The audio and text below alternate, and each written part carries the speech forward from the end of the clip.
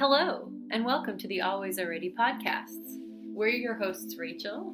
And B. And Emily. We are pleased to be back all on a podcast. I feel like it's been kind of a long time. We've been a while. Crazy schedules lately. Yeah. Life, you know. Life of the academic, the Life. armchair academic in our ivory towers. I know. Nothing but leisure and thinking. You know all that contingent labor and sorts. Wine and dialectics. Oh, God. Kill me. Today... Soft camembert. Yeah, a little interpolation. Interrogation. Well, today I hate us so much. I mean, yeah, me too. Well, what did we read today, Self-loathing and caviar. Ugh. Ew, caviar is gross. Caviar is gross. Self-loathing, on the other hand. Love it. Perfect. Croissant. Anywho, thank you for joining us this evening, whatever time of day we release this podcast. Actually, it's as of this recording, it's 10:48 p.m. Okay, no need. Just inviting them into some real time, as it were. Yeah. This is a normal. Clearly, it's late. Yeah. It is a normal episode of Always Already, but we've sort of got the silliness of the kind of Always Already After Dark scenario. Yeah. But don't be discouraged. Don't despair. Do not despair. Do not despair. It is a real episode. Today we're going to discuss... This is a real episode. This is totally real. What is real? Well, especially after reading this book, I'm not sure. I know. And what did we read? We read Nihilism. The Eclipse of Reason from Max Horkheimer. And what were the two chapters we read? We read a chapter entitled Conflicting Panaceas and a chapter entitled The Revolt of Nature.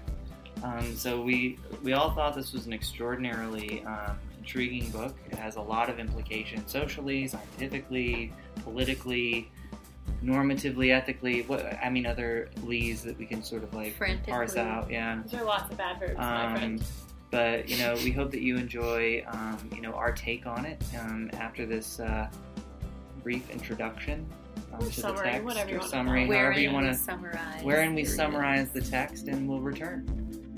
The eternal return. The eternal summary. Nietzsche. The Eclipse of Reason, a text written just after World War II by Max Horkheimer, deals with the contested relationships of rationalism, science, and religion in the modern age. Questioning whether science could offer a normative solution to societal ills, Horkheimer delves into the skepticism that marks 20th century thought after the devastation of nuclear power and war and mass genocide committed at the hands of an otherwise popular government in Germany. There is no normative ethic in science or reason. Drawing out the differences of purely objective and subjective or instrumental reason, Horkheimer paints a picture of scientism and dogma that must be confronted in order to be overcome. In Conflicting Panaceas, he offers his analysis of the view that science and religion are two sides of the same epistemological coin, the belief in the transcendent truth that may guide human history. But the socialization of reason into an everyday life of labor has produced mass disenchantment and a society bereft of independent thought. Science can be used to destructive ends, and no less than the dogma of religion, scientism merely rigidifies human sociality. The Revolt of Nature addresses the internal, almost Freudian repression of individuality in the wake of mass society. The more society builds, expands, and seeks conformism, the more a populace falls prey to the ills of discontent and resentment. Man's seeming disposition to control and name, to dominate nature, that is, encroaches on the limits of actual individual thinking. It is through domination of thought that becomes perhaps the unintended consequence of a society guided by scientific conquest, of an ever-evolving need to rationalize the units of everyday life. Ultimately, Horkheimer looks to critical thought as a way out, finding the self in light of the social without losing a sense of the human condition. Eclipse of Reason is a means of addressing the aftermath of humanitarian devastation in an age where Enlightenment reason has left us at an apparent dead end. Who wants to start? Okay, so you start, B. You wanted to start with Conflicting the Revolt Panaceas? of Nature. Oh, okay, we can start with that. which Well, we only had 2 options. I and know, we were it's like, okay, oh. 50-50. We're so not on the same page, literally. Okay, We're so all, this is... our books are all open to different pages. So some of the things that I had, like, just in terms of question, is that it seemed to me that he was positing a kind of, what he's saying is nature, like, what does he mean by nature, as it were? Because it seems to me what he's suggesting is that there is a kind of internalized or individualistic kernel that seems to be pushing against the, what he is sort of naturalizing as civilization's, sort of rationalistic turn. And he's saying civilization does this to individuals. It turns them into, in a sort of dominating, coercive way, into kind of a herd. In one sense, and there's a revulsion in that way against wanting to be dominated.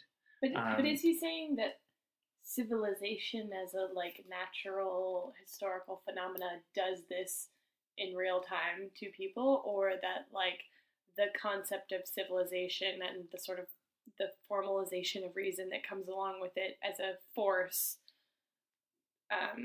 sort of privileges one type of humanness or orientation toward the world over another, and the one that civilization as a concept privileges is reason, and the thing it privileges reason over is nature.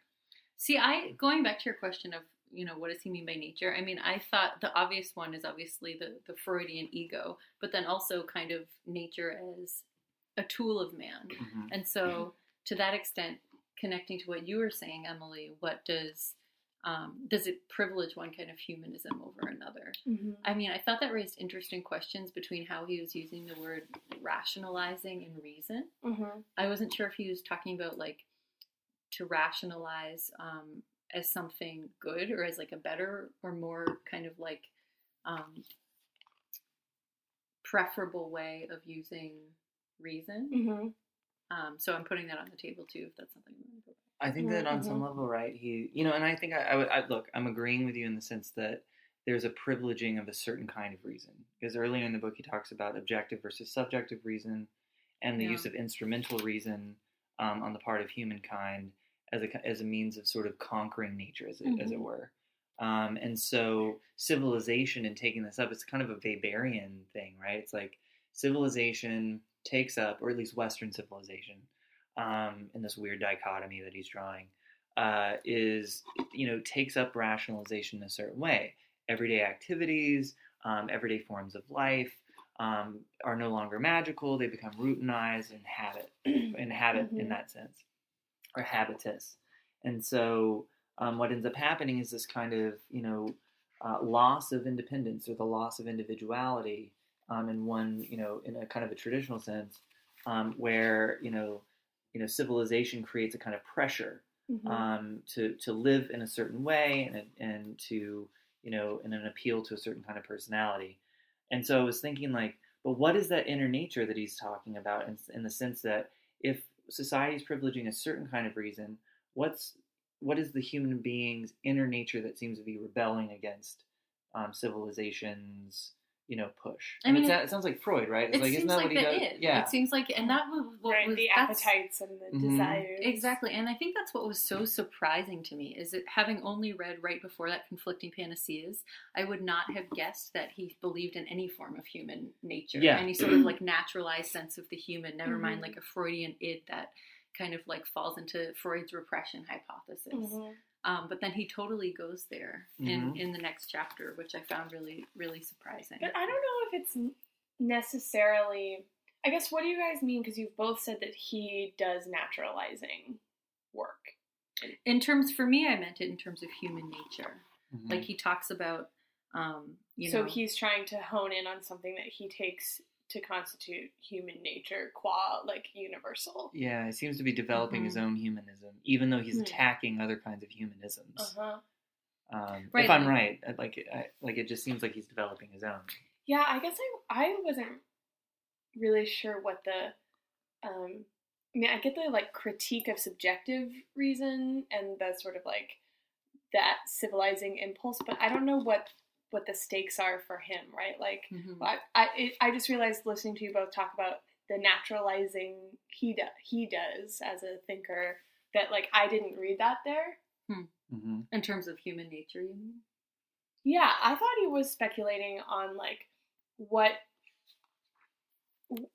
understanding of human nature is sort of made possible under the sort of, like, hegemon of formalization of thought, or the subjective reason, right? Because he collapses, like, subjective reason and formalized reason as the same thing. Yeah. And that's in the other chapter. Right, but he uses it throughout the whole book. In the Revolt of Nature. But I guess what I'm thinking of is in Eclipse of Reason, he talks about repression and how, when you repress the nature within you, and he talks about that. Like on 93, he says, in order to do so, man must subjugate nature in himself.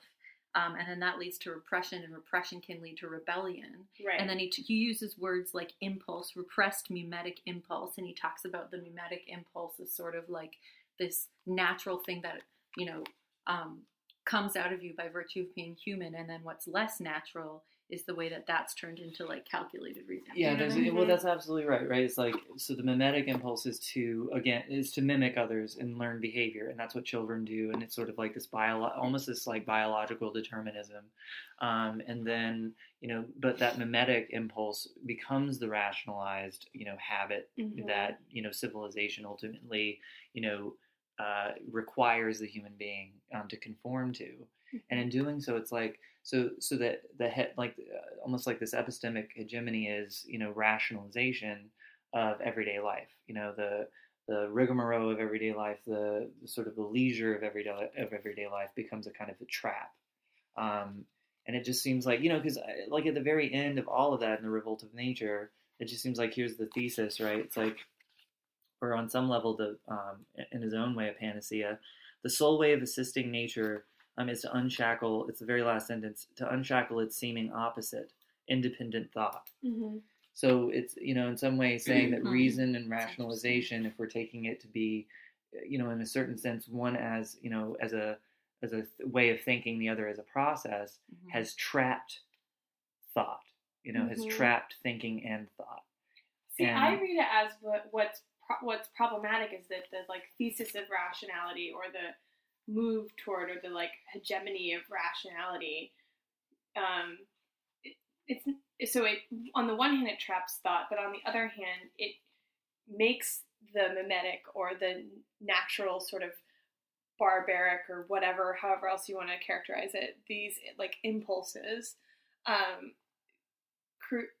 creates that as something that's necessarily in opposition to the ruling order of rationality. So what he's worried about is that when something barbaric happens, or when something like that exists in the realm of sort of nature and not of rationality, that, like, under the current sort of domination of rationality, we don't have any recourse to show how that barbarism and that those things are actually part of, or facilitated by, the regime of rationalism, right, or rationality. So, like, I think what he wants to do is sort of unlink nature as the necessary opposite of rationality, but I didn't know that he was necessarily inscribing it with particular characteristics, or...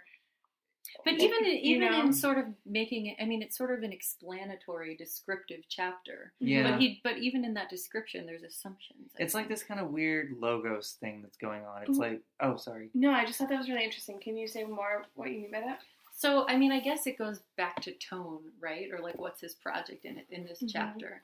And I thought less that, I mean, I guess there's many possibilities, but two possibilities are, one, that he's kind of, like, one-to-one describing what he sees as this move from,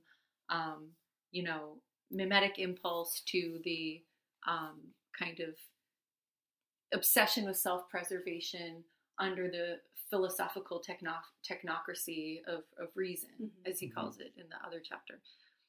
On the other hand, he could be talking about the way the technocrats themselves, so to speak, the people who kind of promulgate this notion of reason, view nature with antipathy. Right. That makes sense. Yeah. And I kind of thought it was the first one. Well, and maybe I'm wrong. Oh, but not the second one. Not the second one. Well, right. Well, the reason why I would say, like, even going to that, to the point of suggesting, like, nature seems to be taking on a distinctly like a transcendental quality. It's like there's a sort of forgetfulness in the rationalization process of the mystic, like, Weber's sort of disenchantment with the world. So it's like, what is free or independent thought other than sort of a break from this process that says, here are the ways by which we can verify truth and, objectivity. Here are the ways that we can, verify everyday activity as being, like, not only just self-preserving, but, something that you become accustomed to. That nature then, if it's its opposite, suggests a kind of transcendental quality to it. When you engage in that, and there's one part, I can't remember if it's in Conflicting Panaceas or in, Means and Ends, but he talks about this. We didn't read that chapter. Well, like, I might be conflating it. Like, it probably totally could be. You read too much. Like, I could be but conflating I also it. don't know that this book, like, the chapters really lift out as separate theses. I mean, he's like, slightly takes up different aspects of the same. He's running a similar theme throughout. But it's like, so what is thinking then? It's like, thinking seems to, for him to be to have a kind of almost like transcendent quality to it. It's taking a step outside, and it's like relinquishing the confines of one's mind, because it seems like for him, it's like the horizons of thought are being confined by reason in this way, as an historical as an historical process. Certainly, in Conflicting Panaceas, it's like science itself has taken on the reins that religion had once had on thought. And then all of a sudden, like, then religion is coming back. Is that how? Because that's sort of the things, like, I was wondering. It's like, is that what he means by neo-Thomist perspectives on religion and science versus Thomist perceptions on science and religion, in confronting the positivist school, and then in the Revolt of Nature, kind of saying that in the winning out of this sort of positivism that seems to be happening, people are pushing against this notion that we're only confined to the, this rationalistic conceptual field or apparatus, and it's like, it's so constricting, and there's nothing enchanting in the world. There's nothing mystical, and there's no more room for, like, independent thought in that way, right?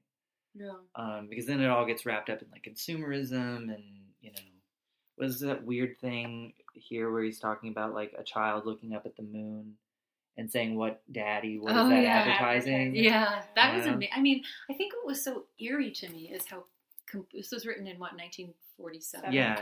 And it's so completely relevant. Like, he even predicts the total appropriation of, like, one particular element of, like, yoga by Western culture. Oh yeah. I mean, it's like, it's so predictive of kind of, like, the neoliberal appropriation of particular, like, let's be spiritual so we can work at Goldman Sachs more efficiently. Like, that kind of thing. That's sort of a common neoliberal critique. Right, but he locates it under the doctrine of rationalism rather than of capitalism. Purely political economy. Right, in some ways it's like the epistemology of neoliberalism. Yeah. And I think the thing that I thought was so fascinating about it too is that he, like, collects those things in the concept of competition, right? That, like, under the positivist sort of preference for rational thought or scientific deliberation, competition is the thing that is valuable, because the best competing hypothesis will, or the, like, presence of multiple hypotheses is, like, intrinsically valuable for its contribution to something that's, like, more to finding something more rational at the end, right? There's, like, almost there's more of a focus on the procedure, like, almost like the procedural apparatus, than what's going into it, in a way. You mean that's what he's doing is focusing on the procedure, or rather critiquing the fact that what we're doing in sort of, like, in like this positivist school, right? It's like, we have to set up these procedures that create the conditions that when new ideas enter into those procedures, the truth will out, as it were. Right. And so, but the things that are going into these pipelines, as it will, if you will, those pipelines are the things that ultimately verify and give validity to the outcome. Right. But it's like, we're forgetting what the content is. It's like, we've forgotten the things that are going into it. Well, it's like, I mean, it reminded me a lot of Spivak in that it ultimately comes down to, like, you're not locating your own thinking within social processes. Mm-hmm. And it's like, if you did, then you would see that, by this kind of tautological way of verifying quote unquote truth through your, verified method, so to speak, you're coming up with something that's justifiable, rather than realizing that if you took this method to its logical extension, it would undo your own theory. Mm-hmm. Yeah, because he says, like, on page 65 in Conflicting Panaceas, like, following your, I think this might follow what you were saying about Spivak, is the social function of these revivals of systems of objectivist philosophy, religion, or superstitions is to reconcile individual thinking to modern forms of mass manipulation, right? And so in this respect, the effects of the philosophical revival of Christianity are not so different from those of the revival of heathen mythology in Germany, et cetera, et cetera.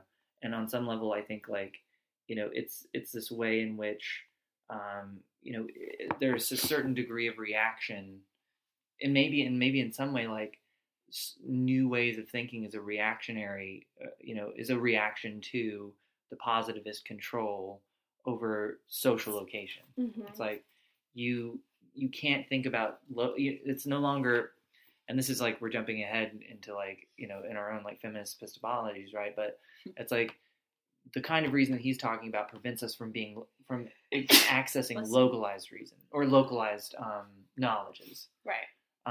The only knowledges that matter for this kind of reason are the things that exist in the purely objective world. That's right? that's an interesting point, though, because do you think that he's anticipating that move? Because I'm not actually sure, right? I mean, he's like wants to sort of take science off of its pedestal, as it were, right? To say that, like, the dogmatism of positivism is no different than the dogmatism of religion. So he clearly doesn't want to say that we ought to derive truth from some reference to a divine providence, but he kind of seems to, like, I don't know, be nostalgic for the, like, objective reason of Greek antiquity, right? Absolutely. And, like, I don't know that where he wants to go is to say that, like, we can find lowercase t truth everywhere we look from our own standpoint. Well, he's criticizing that. Yeah. He is definitely criticizing that, right?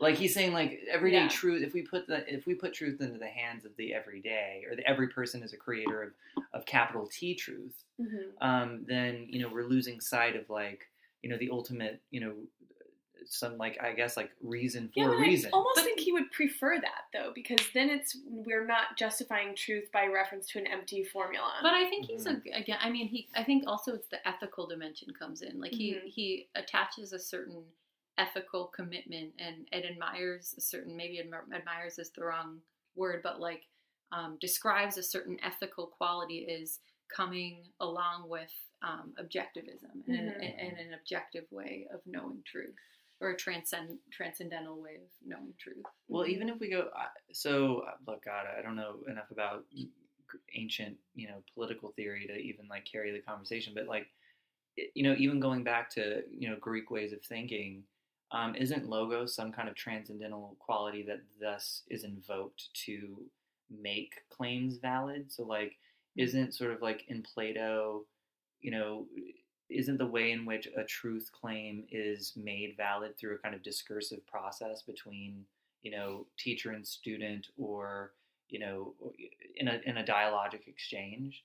And in that way, it's like, the capital T truth in some way does, even in ancient Greek notions, come from situated accounts of, like, of discussion. I mean, but Horkheimer argues that that's an objective rationalism that is not about that. The idea of that process of rationalization isn't that, like, anyone can access this truth if they look at all of the evidence. It's a particular preferred exchange. It's about deliberate, like, not deliberation. Self-critical. That's too, like, what do you mean self-critical? So finish your thought and then I'll. That, what's the word I'm thinking of? It starts with a D. That means you, like a deduction, right? That there's, like, something valuable about deducing something based on, like, giving arguments and then disproving or like finding inconsistencies. Yeah, inconsistencies or ways to argue against them, right? Or, like, holes in the argument, right? Which I think Horkheimer takes to be as something different than like the self-evident nature that empiricism is the best mode of ascertaining some kind of truth, right? That looking at evidence and evaluating the evidence or experimenting to come to the evidence, right, is like the best, the self-explanatory, self-evident best way to... Right. I mean, one question I kept having while I was reading this is like, what would he think about feminist standpoint theory? Right. You know, like something that's like totally I mean, on the one hand, he would like, he's arguing, he's advocating for locating the way we know within social processes. Mm-hmm. Right. Like that's kind of what I meant by the self-critical. Yeah. And then at the same time, when that becomes so subjective that the way you know and the way you talk about truth is totally dictated by preferences and interests, it becomes like nefarious and dogmatic. Mm-hmm. So I wondered, what would he think about something like that, which is an example of both like subjective ways of knowing and acknowledging that, which isn't to say that standpoint theory is saying there's no objective truth, but like more subjective or qualified objective ways of knowing, but also that is simultaneously not only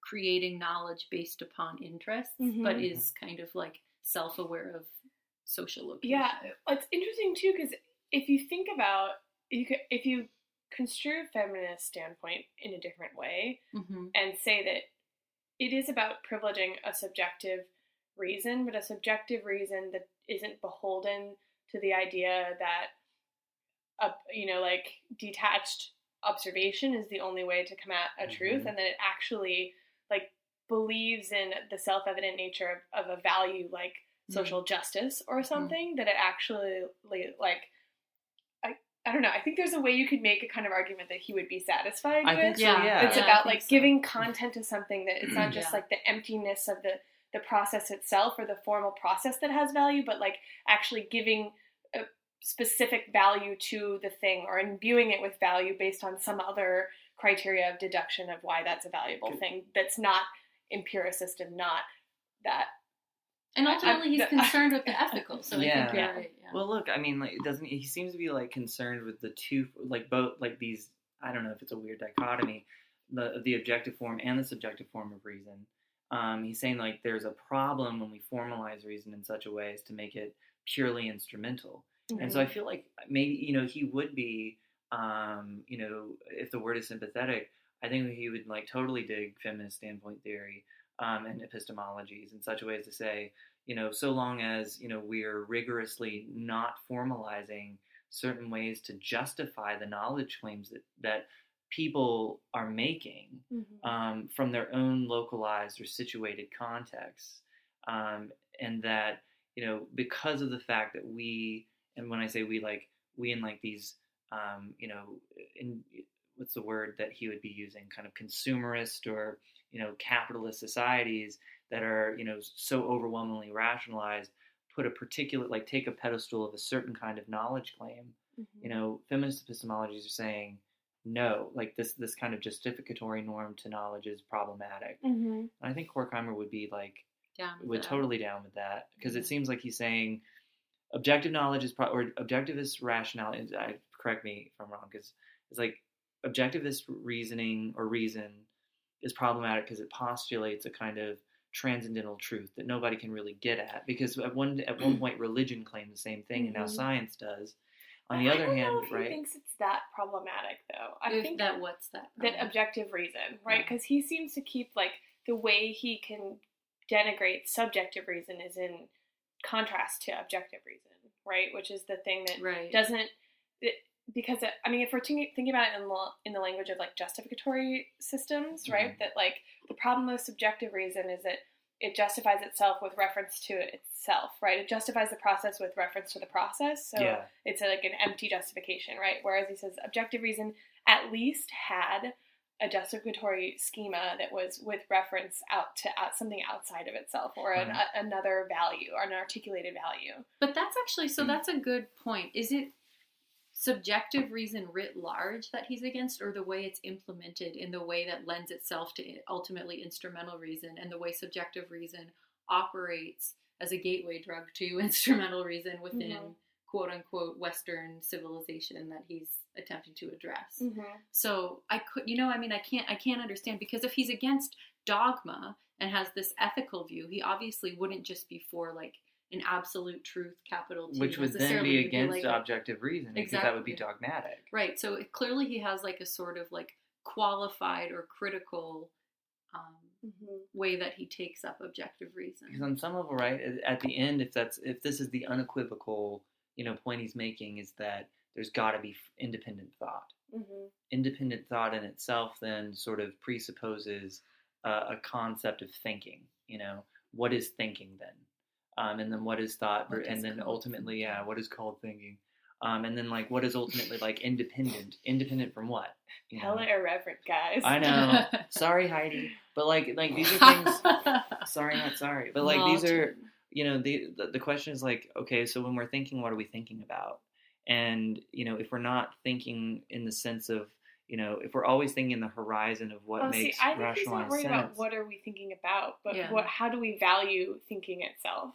Well, I mean, absolutely. I don't think that his project is totally not, what are we thinking about? That's like me just sort of interpolating that on him. But like, when we're thinking, what are we doing? Maybe that's the other, maybe that's the thing, right? It's like when we're thinking, what are we actually doing?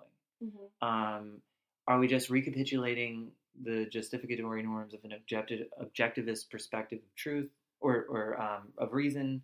Are we buying into the instrumentalized reason of society that says only these certain ways of being, only these ways of acting matter? Or are we truly being independent in our thought? And I'm like, that's a hell of a, thing to try and work around, because it's like, when are you truly engaged in an what's truly independent? How does one engage in a thought and in thinking that is disengaged from a cultural apparatus that has been instructing you to think since day one? So do you think he's kind of like a theorist of the individual? I don't know. It's like, I don't. Yeah. I think he's a theorist of understanding the individual, like not reifying thinking or truth, and not reifying the individual's thinking. I don't know that I think he's a theorist of the individual.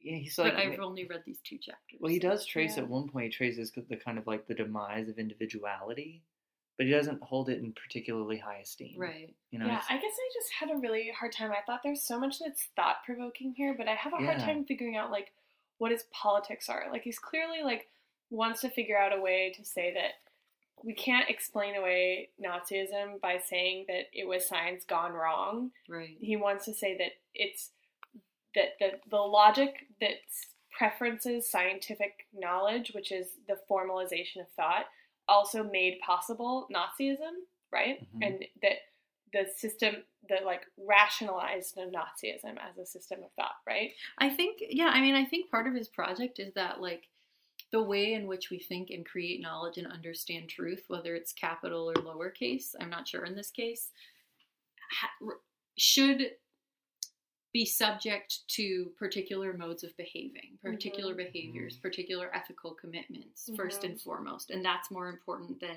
justifying the knowledge for its own sake. Like, more important than truth is ethics, in a way. Yeah, because, I mean, in one sense, an ethos, a way of being, thus produces a sense of, like, what the true would be, or what truth, even lowercase or capital T truth would be.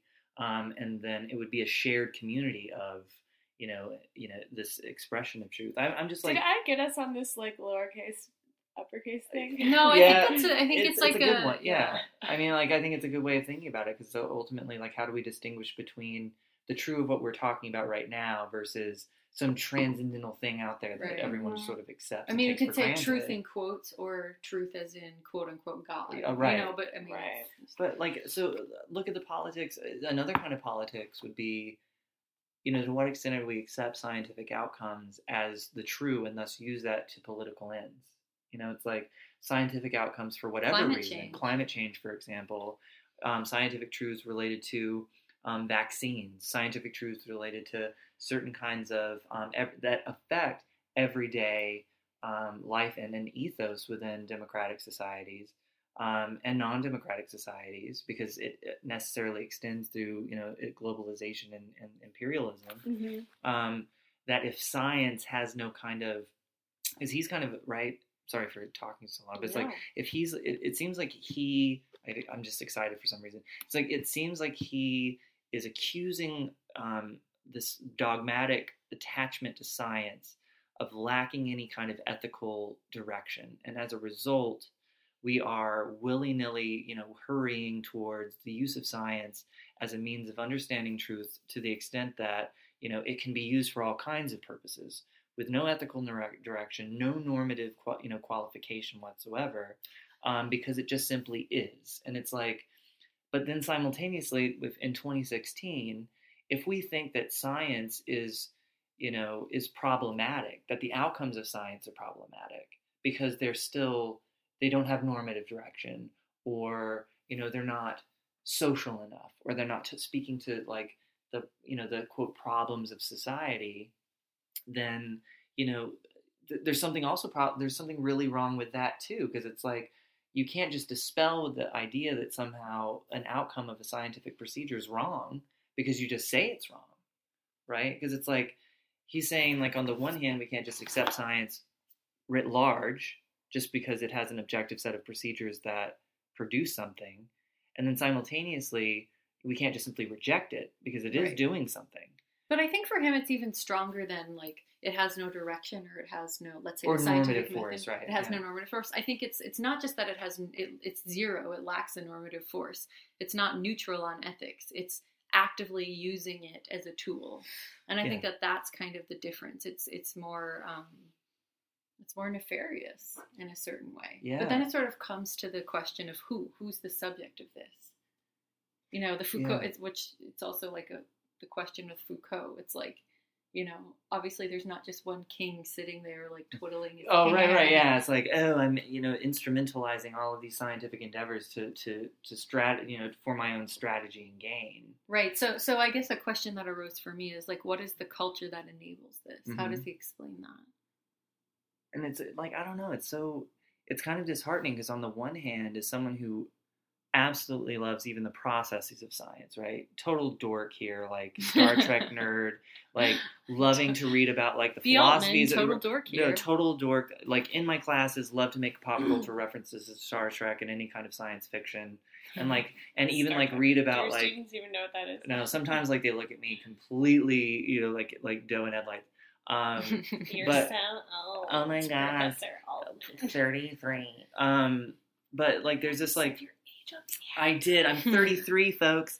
But there's this like quality that's like that's really that's strange. This is like disheartening, because on the one hand, science does produce tangible outcomes that like have really sustainable and wonderful consequences for the human condition, for human beings. But simultaneously, as we know, they're beholden to social institutions. They're funded by government programs. They're interconnected, right? They set agendas. They're interconnected and woven within, relations of power that subject them to the kinds of interrogations that Horkheimer is setting up. So it's like, on the one hand, it's like the denier of science. To what extent is this denier of science provided? He's denying it all. No. Like I'm saying, sorry. Like even like coming out of this, it's like, to what extent is the denier of science offered a kind of leeway in the way in which one can trace the history of science and then say, it's not some kind of objective universality. Rather, it's an historical process that has sort of slowly overtaken the role of logos and God. And then, to come back and say, but, ... Mm-hmm. And it was like for the science advocate, to come back and say, but, ... I'm advocating something that is, at least on some level grounded in, this kind of reasonable process that's produced something for us. Mm-hmm. And it's like really troubling. I'm troubled because as I read it, I was like, holy shit, it's like, how does one come to terms with this conflict in which our society does behold itself to a certain degree of scientific validation, but then you have anti-vaxxers, right? You have climate change deniers. You have a variety of others that sort of and not to put, not to dispel and put a, to impugn folks, but like creationists that say the Earth is 5,000 years old, that humankind walked with dinosaurs, all of these things in which it's sort of what's the justificatory norms of these knowledge claims, and it's like, these kinds of interrogations open up that terrain in a way, and I don't know, it's a frightening thought, because on the one hand, I want to open up the mysticism of the world, but at the simultaneously, I'm like, I kind of want to stick with, what's empiricism, what's verifiable. So what do I do? Right, I mean, where do I turn? Because otherwise you go to we're here on this stage, Republican debate, 2016. It's Super Tuesday, by the way. Yeah, happy Super Tuesday, and everyone. people can invoke God. But I think that's his point, is he's not inherently against science or religion. It's like a particular reification of either that claims to have an absolute authority over truth, or that claims, in the case of science, to lead inherently to progress. I think his discussion of progress is really important. Or that's not dialectic in and of itself. Yeah. Well, it seems to me that there's a kind of okay, I'm talking way too much, so I'm going to stop, because Emily, I haven't heard. Yeah, because you're the epistemologist of science. This is I've been craving. No, I've been craving it. I'm actually scuffling my feet.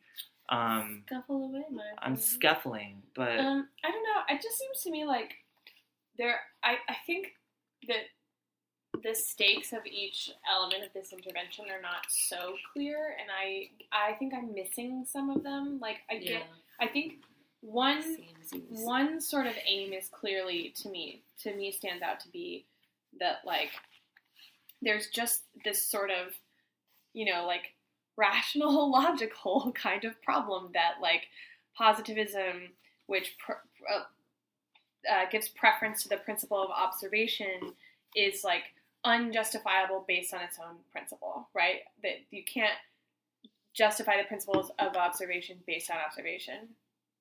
Right. It's tautological. Right. So on the one hand, there's just this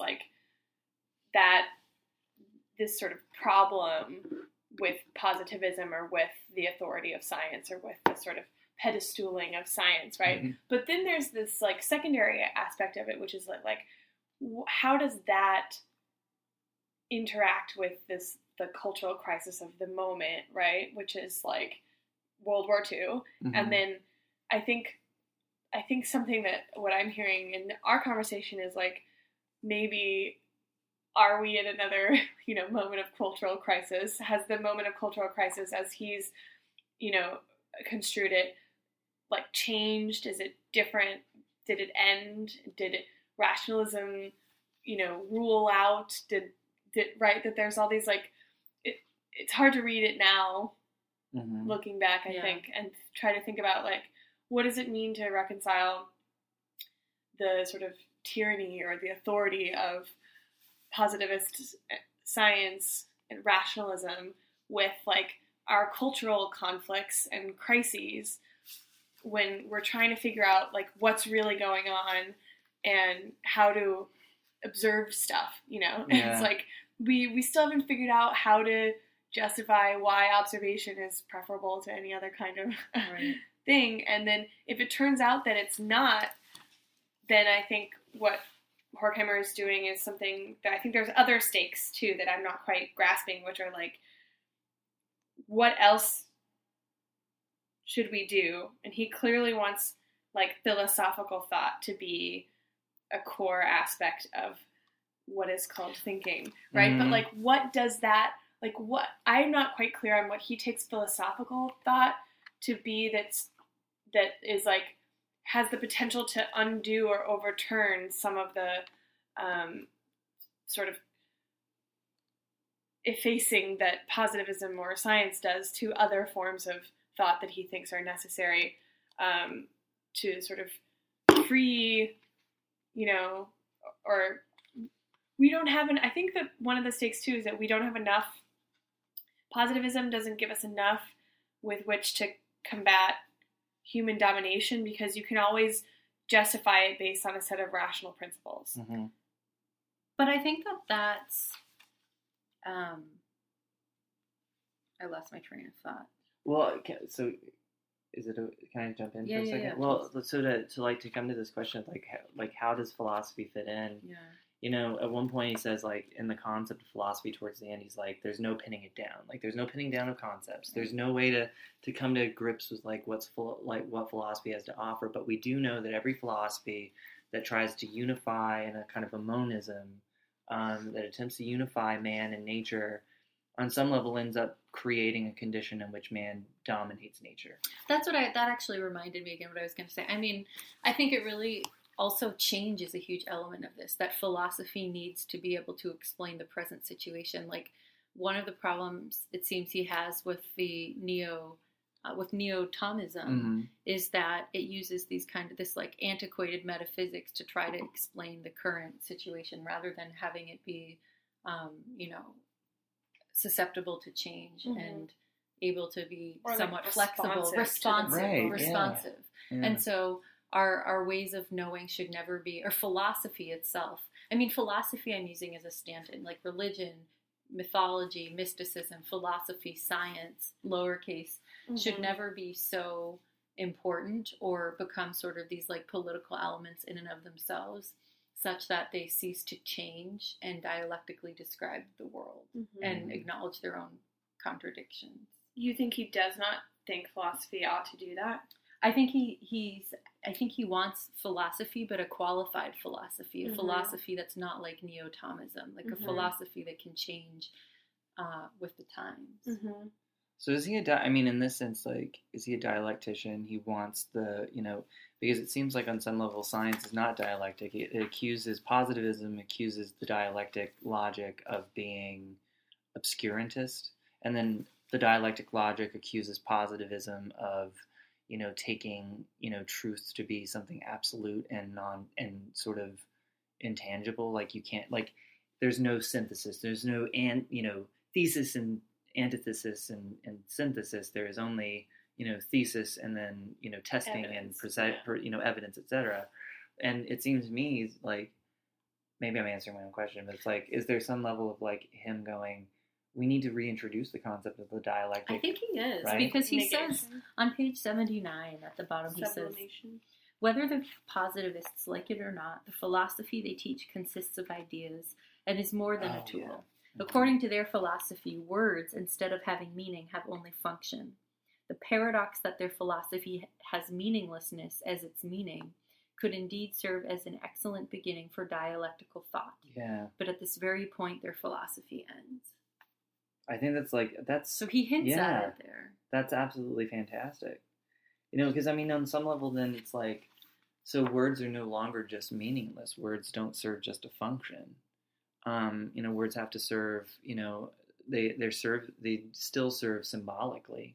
This invites I feel like this is a foundational text in science studies, although I never came across it before, other than just in, critical theory, Yeah. Linda cites him a lot. And this is definitely, then it's like, Linda, love you, Linda. This is definitely one of those moments. Well, especially when she writes on epistemology of ignorance. Oh, right. Okay. Yeah, this is it's such a beautiful text. It's like, I don't know. I just, as I was reading through it, it caused a kind of this moment of, I don't want to call it wasn't an existential dread. It was all, but it was also simultaneously the fear of nihilism. Yeah.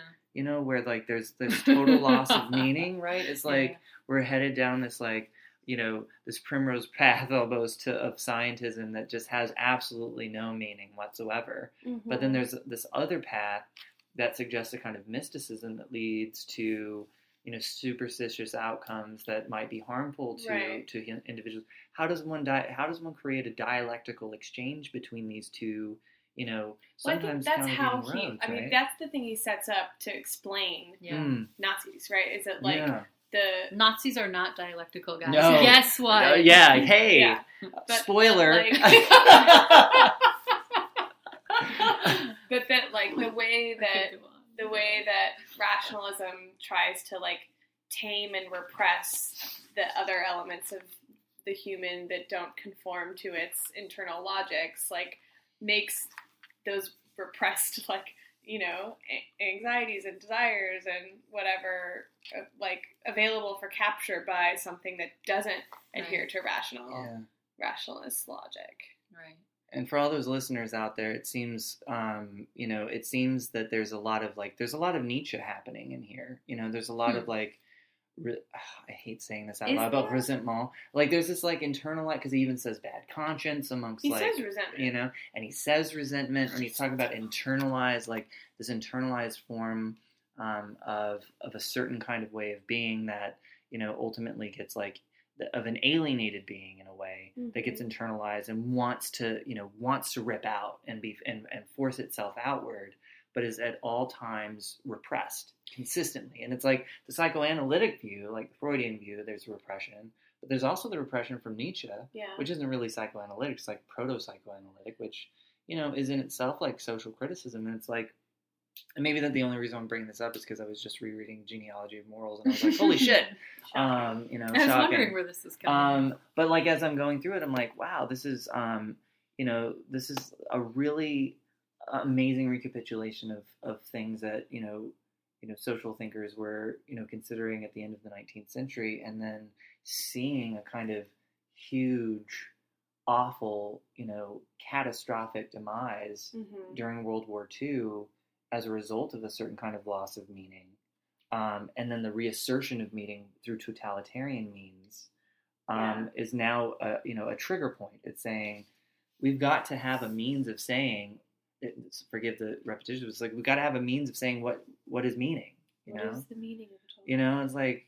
wait, I have a question. Yeah. So thinking back to our question about what he would make of like feminist standpoints, I think something that made me kind of hesitate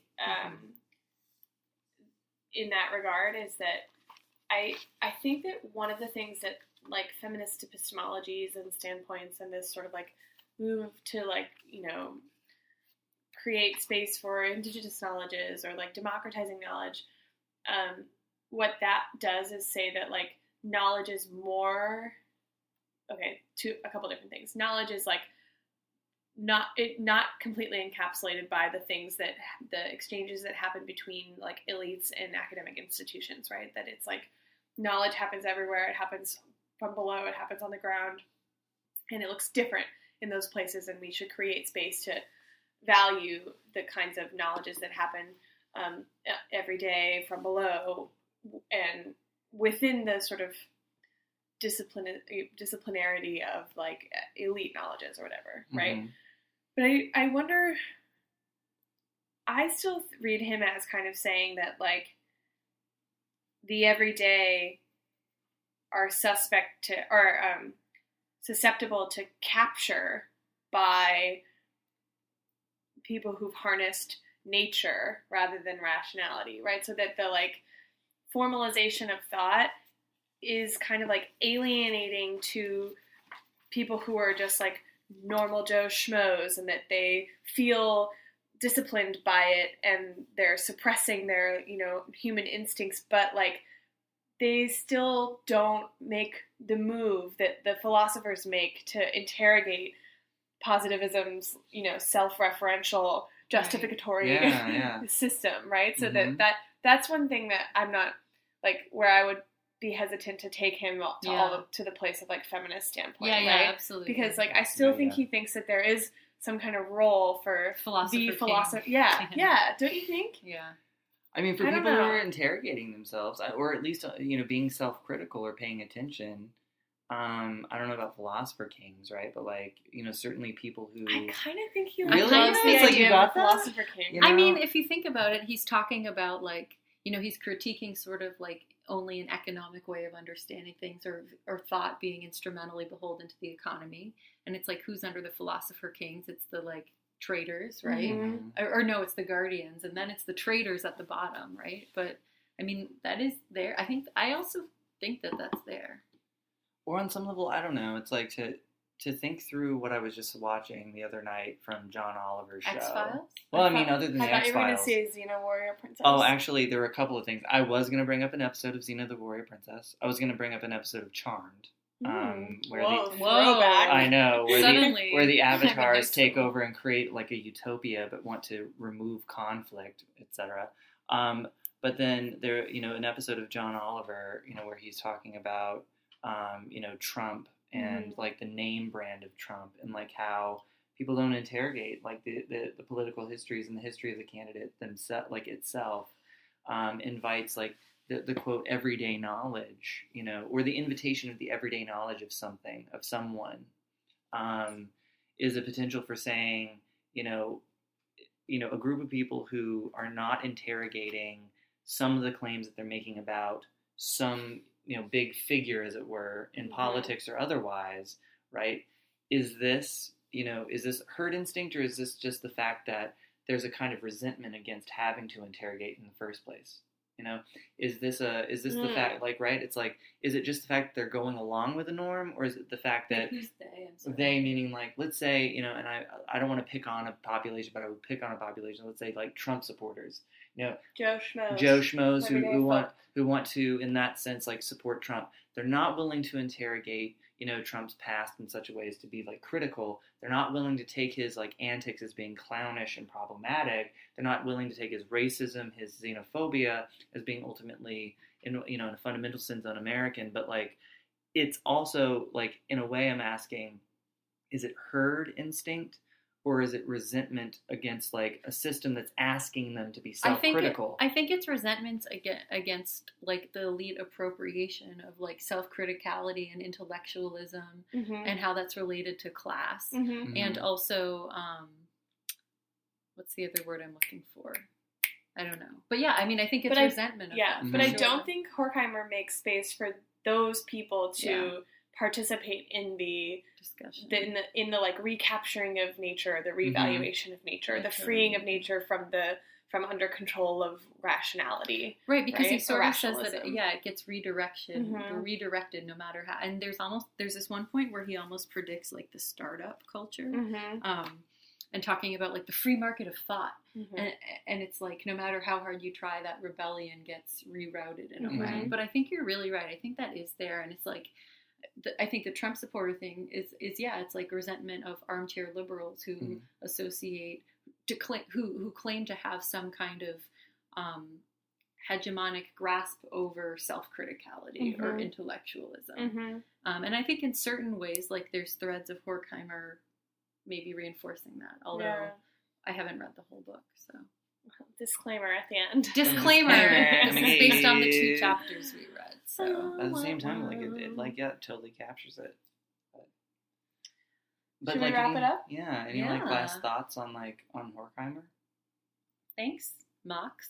Thank you, Max. Thank you for writing a book in 1947 that gives us so much to think about in 2016. It does. It's pretty clairvoyant. Do you guys want to one time do a podcast in like old timey newspaper voices? Yeah, totally. That's just that kind of thing. Yeah. What do you think? Headline from 1947. Yeah, I know that. I think that'd be perfect. Well, stay tuned for a potential episode. Well, hello there. Hello there. Stay tuned for an episode or not that takes place in old-timey newspaper voices. That's right. And happy Super Tuesday. In the United States. I think. I don't know. Because we have listeners who are not in the U.S. But for those of you outside the U.S., today is major day in the United States. Today's a terrifying day. Today's a terrifying day in the United States, in which nominees for the political parties, ultimately sort of get their various delegates. So scary. Stay tuned after these messages.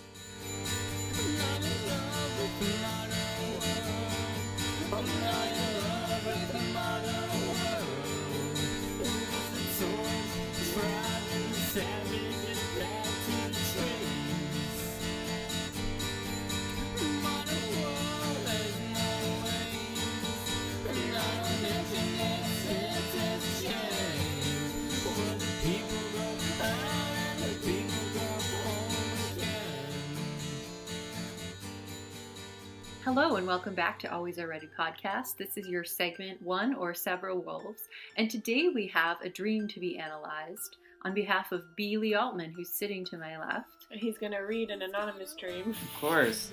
In the anonymous dream, it says that they are a karate instructor who apparently is doing quite a good job, but the entire time they're feeling particularly problematic because they don't know karate. And the dojo master apparently comes up during the middle of class and tells the instructor, the dreamer, that they're doing an excellent job. But the entire time, the karate instructor feels that it's problematic. They don't know what they're doing, but somehow they're just getting by. So what do we think, folks? B, you have imposter syndrome.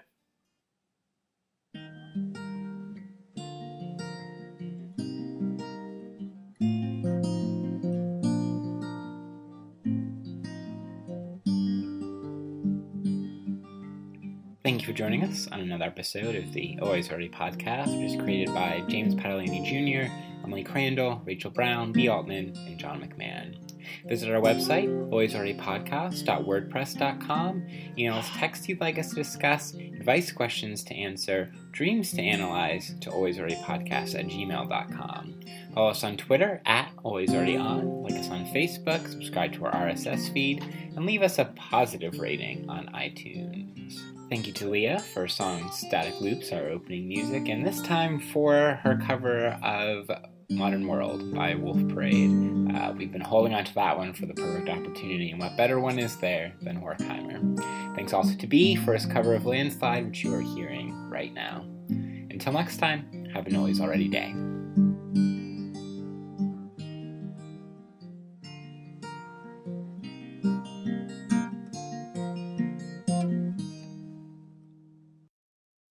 Hi, and welcome to the Always